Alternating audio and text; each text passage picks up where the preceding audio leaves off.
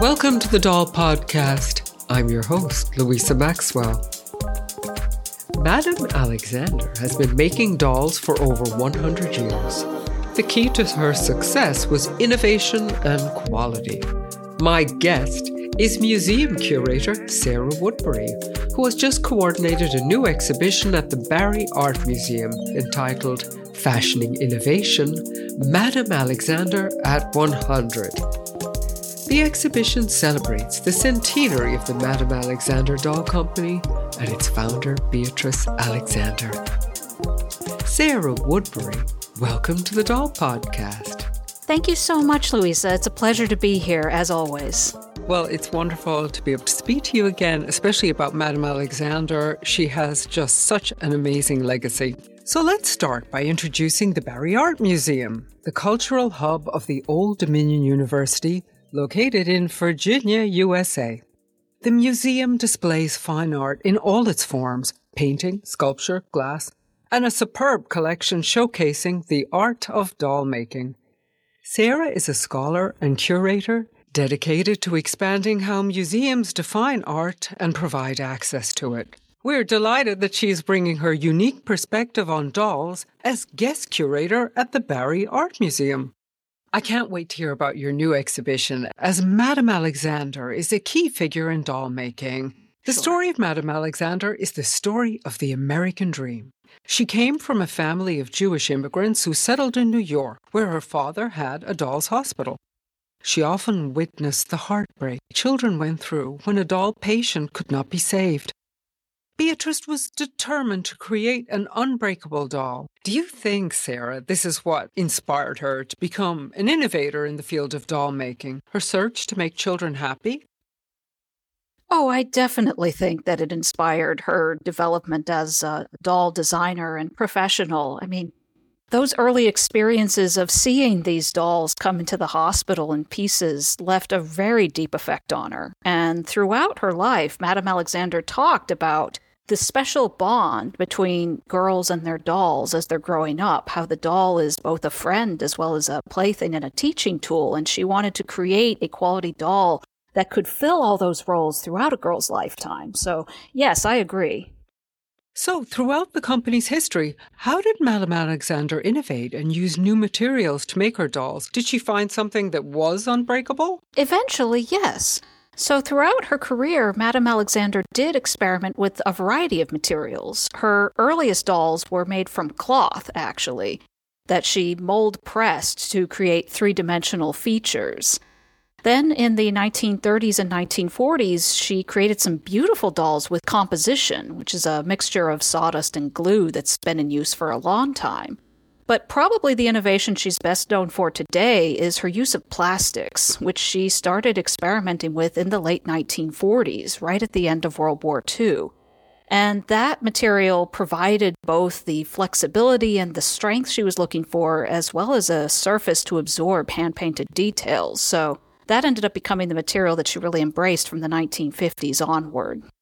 She was also a very savvy businesswoman, and she created licensed products that featured the stars of the day from film and pop culture. She created these fantastic dolls, the Gone with the Wind series. She had Scarlett and Melanie, and they're really beautiful dolls with extraordinary costumes. What celebrity dolls will we spot at the exhibition? Have any been included? So if you visit the exhibition at the Barry Art Museum, you will find two dolls representing both Queen Elizabeth and Princess Margaret inside the exhibition itself. Those are from the early 1950s, and they're absolutely beautiful. Outside of the gallery, we do have some additional Madame Alexander dolls from later on, the 1980s and whatnot, and we do have an example of Scarlett O'Hara on view. But in terms of the historical 1950s material, definitely check out the princesses. Of course, Madame was making dolls at the time of the coronation. So I believe there was special displays in the United States created by Madame recreating the splendor of the young royal princesses. And, we have to remember at the time, they came on the scene post-World War II, wearing the new look and really embracing modernity. We look on princesses as something away in a tower, but Queen Elizabeth, the late Queen Elizabeth, really did embrace modernity and try and say, I'm also a modern mother as well as a modern monarch, and I have a modern wardrobe. Madame Alexander, again, really caught the essence of that, didn't she?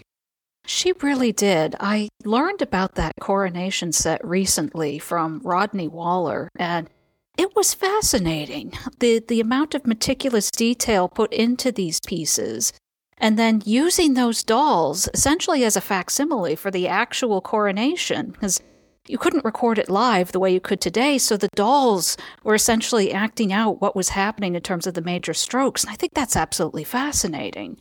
These dolls that aren't just playthings, but are enacting historical events for viewers at large. They were viewed by, millions, because we have to remember, too, that the coronation, in Great Britain anyway, it was the big event that got people renting or buying televisions. It was televised. It was a huge driver of the media at the time, the television media. People gathered together around television sets, and it was really an amazing thing in bringing the coronation to a wider audience. And Madame Alexander's dolls were used in the United States as part of the whole campaign rolled out to discuss the coronation in the media. And that's an amazing thing for dolls to do. When we look back on Madame Alexander's career, as we said, she hit so many of these high points in film and in history. With all that she accomplished and all that she did, we can't forget that she did all these things at a time when a woman heading up a company was still a rarity. Beatrice, she must have experienced some prejudice. How did she overcome this difficulty as she progressed in her business? Well, she did experience prejudice. There's no denying that, both as a woman and as a Jewish person in the early 20th century. But the way she dealt with it was she developed this really assertive personality. She knew what she wanted, she was committed to quality, and she was persistent. But the other thing that was important to her professional career was her family, especially her husband, Philip Berman. He was largely the financial side and the logistical side of the operation. So he handled a lot of that part of the business, which enabled Madame Alexander to focus more on the creative and the design aspects. And it was that partnership really that helped her become so successful, as well as a willingness and a determination to succeed that was really ingrained in her from a young age. She created and sold her first dolls during World War I, when her stepfather could no longer work on repairing porcelain dolls due to embargoes happening with World War I. He could no longer access that material. So to help save the family and its company, she created cloth dolls of Red Cross nurses. And that was really the genesis of her business. The official start date is 1923, but you can easily make an argument that she's working as early as 1918 on selling dolls and doing it for the family. And that mindset influenced her whole life and really gave her so much of her motivation. She's not just doing this for her own success, but for her family's well-being. Do you think that was the driver, that wonderful energy of the team, of the family, her husband, all of them working together? Do you think that helped support her in 1918 if you tried to open a bank account or do business? It was such an unusual thing at the time, and yet she has totally flouted convention and just sailed straight through. But I bet she still had to face up to some big problems along the way. Oh, she definitely did. I know that she had difficulties securing the initial loan for her business, for example, because she was a woman and the bank was hesitant to give her that money.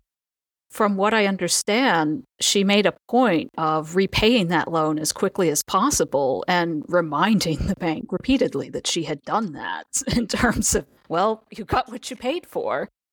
But certainly, I believe that family and especially the support of her husband played a critical role in her achieving success, and she knew that. There's a famous story about her when she requested her husband Philip to join the company full-time. He was doing other business with a hat company, but Beatrice had decided that he needed to work for her full-time, and when he expressed hesitation, she apparently threatened divorce, because she knew she needed that partnership, and gave some quip that people remember now along the lines of, well, I can always find another husband.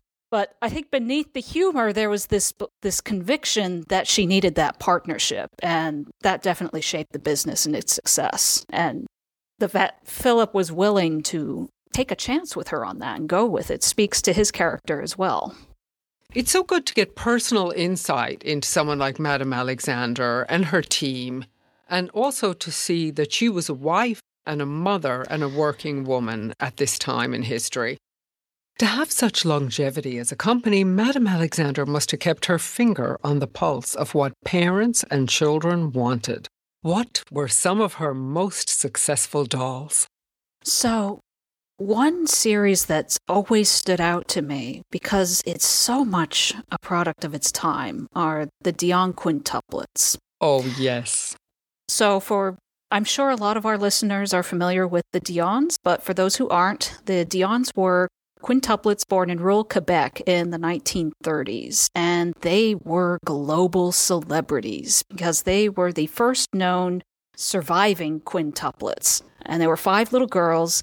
And for years, the Canadian government sponsored their lives, essentially, by setting up a special house where they would live, and they would go out at scheduled times of the day and be on view to the public. And a lot of merchandising developed out of the Dion quintuplets, including dolls created by Madame Alexander. When she heard about the births, she recognized an unparalleled opportunity, and she went for it with really, it's a brilliant marketing strategy. So she thought, there are 5 girls, 5 dolls. I will distinguish them with 5 different colors. The dolls themselves are all the same, but you have to have one of each color, right? I mean, you can't just have 4 of the 5 quintuplets. And she did this for every series of the dolls, not only just the dolls themselves, but their accessories. They came with bassinets, cradles. I've seen Ferris wheel designs with the different colors demarcating them.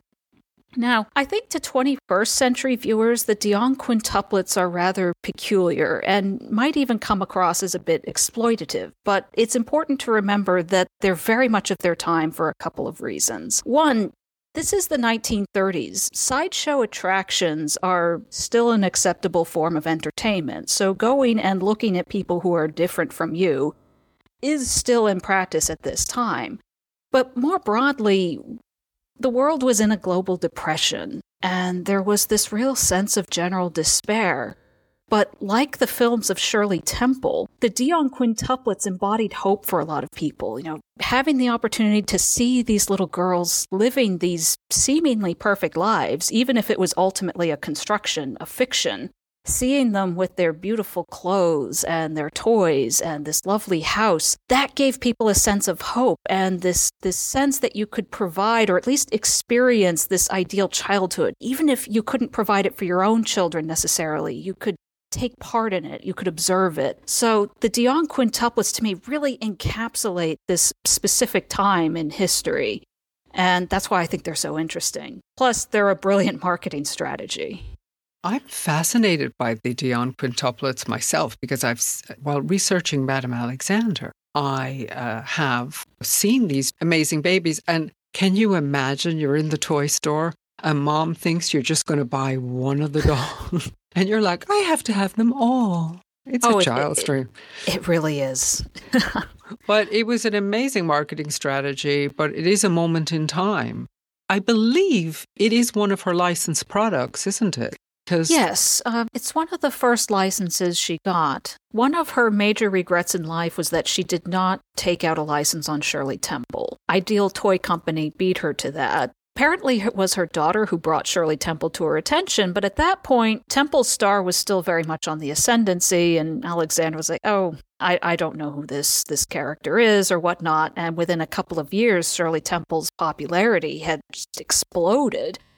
And Alexander remarked later in life that, yes, that's one of the few times I missed out on an opportunity. But the Dion quintuplets, once they were born, that offered her a way to get into that and arguably be even more successful financially because there were 5 of them. And what I always appreciated about that strategy is how simple it was. By simply changing the color on each of the dolls, you're able to multiply it. And it also speaks to her acumen about manufacturing. Yes. Because one of the successes, if you have a company, I mean, we tend to think of dolls as precious and individual. But if you're making dolls and you have a company, you have to be practical. And this is such a practical strategy for dressing and producing the dolls. But it is sad she missed out on Shirley Temple. In my own collection, I have a Shirley Temple doll that my mom had. And she means a lot to me. And, it's a really wonderful thing. They're wonderful films, and it's wonderful all this history that dolls can bring to us. Now, I mean, they were... I think I learned about them as a teenager through the Antiques Roadshow of all things. Yeah, always. There's so much publicity on them. I mean, they really were global celebrities of the time. The Antiques Roadshow is amazing because even, in every generation, that's how we learn about so much stuff, all kinds of things. But it's amazing. People are fascinated by the minutiae of history and the objects we used to love and used every day. Definitely, because I think that's what makes history real for the majority of us. I mean, most of us are not going to be a part of so-called major events, at least not in a direct way. But these objects, they remind us that ordinary people were there too, that they lived through these events in their own way. And I think that provides that relatable connection. With so many dolls and eras to choose from, how did you choose what to put in the exhibition? Because she's just a roll call of amazing dolls. So, you're exactly right. One of the major considerations was practical. So whenever we can, we'd like to build our exhibitions off of the permanent collection, especially with the dolls, because we do have such wonderful holdings through Carolyn Barry. So we started off with our collection of Madame Alexander dolls, which included 3 examples from the Mystery series, as well as a Sissy, and there's another doll, but I can't think of, I think it was a Cynthia. Who's Cynthia? Cynthia was a African-American doll that was produced in the 50s. She's not in the exhibition space itself because she's actually on our materials shelf, so we would have had to swap around a lot more objects, but she is on view. Really interesting doll. She was only in production for about a year. I think she came in about 3 different sizes, and she has this beautiful dress with this light blue and cream color. I know the Barry Museum has an extraordinary collection, and we draw some of these wonderful dolls from the collection of Carolyn Barry. But do you also bring dolls together from other collectors? Absolutely. And the Madame Alexander show was no exception. So if you go into the gallery, you will see a combination of the Barry Art Museum's permanent collection and loans from Phyllis Grube. She is a prominent doll collector based in North Carolina, and she provided about half of the show's contents, and they're absolutely exquisite. Like the Barry Art Museum collection, they're also from the 1950s, so focusing on quality plastic dolls from the early to mid-1950s and including different examples. And then in addition to the gallery show, over the course of the exhibition, the museum will hold special events in conjunction with exhibitions. And I know for one of their recent events, they actually invited local collectors from around Norfolk to bring in their examples of Madame Alexander dolls for an evening event. So in addition to the temporary exhibition upstairs, the museum was filled with Alexander dolls from the Norfolk community, and it was really quite special. What does the exhibition Fashioning Innovation, Madame Alexander at 100, tell us about the evolution of doll making over the past 100 years. How did dolls change over that 100-year period? Oh, they changed in so many different ways, while also intriguingly remaining the same in terms of the types of issues they're discussing. From a material standpoint, they certainly change with respect to technology, transitioning from cloth to composition to plastic. Madame Alexander was at the forefront of helping the modern age become, for better or worse, a plastic age. And we still see that happening with doll design today, with Barbie, with Bratz, with Monster High, with whatever the kids are into these days. There's also this link between fashion and culture that carries through the 20th century with doll manufacture. And it's not so much that there's a seismic shift in terms of change, but that the interests that people have, dolls reflect that as it moves through the century. So they embody what matters to people in terms of how they dress or how they choose to present themselves with respect to their identity. And you see this especially when you look at, say, Sissy in 1955, and then Barbie's multiple identities from 1959 onward, and how she embodies these changing aspirations and dreams for girls. Of all the dolls in this exhibition, and you had to curate, you had to choose, which is your favorite? Oh, that is so hard, because viewing a Madame Alexander doll in person is a magical experience. I had seen them in print before, in catalogs and whatnot, but to see them up in person and to look at those exquisite details, I mean, especially on the Mystery series, these handcrafted details, tulle gowns and silk flowers, and they're just absolutely stunning. But if I had to pick one, oh gosh, again, it's so hard because they're all so interesting in so many different ways. But if I absolutely had to pick one, I might go with the ballerina, actually. Oh, I love the ballerina. I used to have one. Oh, yeah? Yeah. Yeah, way back when. I'm not a dancer myself. I never have been. But the details on that costume are just so exquisite. And what I also love about it, Rodney Waller and I talked about this when he visited a few weeks ago, is that Madame Alexander engaged not only literature but art. And in dolls like the ballerina, she's looking at the paintings of Degas and his contemporaries. So it's, again, emphasizing how these dolls are very much engaged in culture and society at large. And they're not just playthings, but they're also an introduction to the world itself. And that was very much what Alexander intended. She saw the doll as a gateway to the wider world of society and culture. They're a beautiful introduction for any child. One thing I'd like to ask you about, you mentioned the mystery dolls, and I'm not familiar with the mystery dolls. What are the mystery dolls?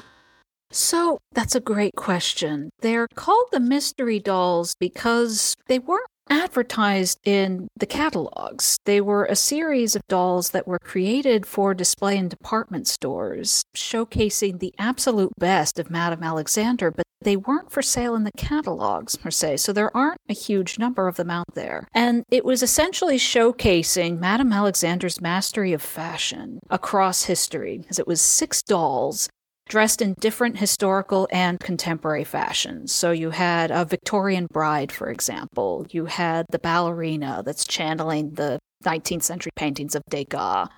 But you also had contemporary evening gowns from the 50s and the late 40s. I believe they were made in the late 40s or early 50s, but anyway, mid-century. And they're absolutely exquisite. They didn't have names assigned to them at the time, so they've been given names by collectors subsequently. And that adds to their allure. But what's remarkable about them was that through these dolls, Madame Alexander was awarded a medal from the Fashion Academy of New York. So these dolls are showcasing her skills as a fashion designer. And so they're fascinating both as doll history, but also as fashion history in the post-war era. Do you have any of the mystery dolls in the exhibition? Oh, of course. So we have 3 on view right now. They are all part of the permanent collection at the Barry Art Museum. There is the Victorian bride, who has this beautiful bustle and train behind her. We've got a doll in a 1950s evening gown that is kind of a champagne color with a black lace covering over it and these delectably long lashes on her face. And then there is the ballerina, and she is covered with these handmade silk flowers as well as rhinestones. She's just absolutely exquisite. I would love to see those dolls, and I hope we'll be able to share some images on our website in case people can't get to the Barry Art Museum. So what do you think is the secret of Madame Alexander's dolls' longevity and success? I think it's their quality, not only in terms of their construction, but how beautifully they capture the eras they represent, how eloquently they speak to the interests of their particular time, whether it's the Dion quintuplets, whether it's the popularity of Gone with the Wind and Scarlett O'Hara, whether it's the coronation dolls and Queen Elizabeth and Princess Margaret. They encapsulate these different interests and concerns among the public, and they do it so beautifully in their construction, in their fashion and whatnot. And they just present this exquisite embodiment of the past that captures the imagination. I have to agree. That is the perfect way of summing up a wonderful conversation about this exhibition. Sarah, how long is the exhibition going to be on for? So this exhibition will be on view through December 31st, 2023.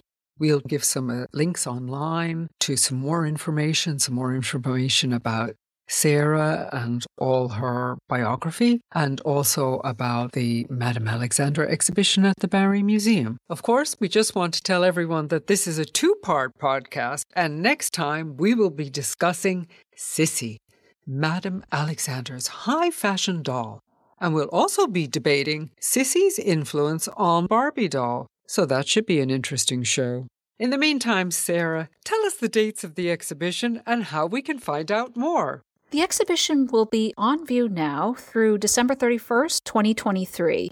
If you're able to attend in person, I highly recommend it. But if you can't, we do have 3D tours available on the Barry Art Museum's website. And then we will also have links to the exhibition and photographs on the Doll Podcast. Thank you, Sarah. And I look forward to talking to you next time on the Doll Podcast, when we'll be discussing Madame Alexander's Sissy and what role she plays in the exhibition. Thank you for joining us on the Doll Podcast. To find out more about the Barry Art Museum's exhibition, just go to our website, www.dollpodcast.com. We'll have all the links, photographs, and information for you there. You can also find us on Facebook and Instagram as The Doll Podcast. You can find our podcasts on Apple Podcasts, iHeartRadio, or wherever you find your podcasts. Please join us for part 2 of our podcast next time.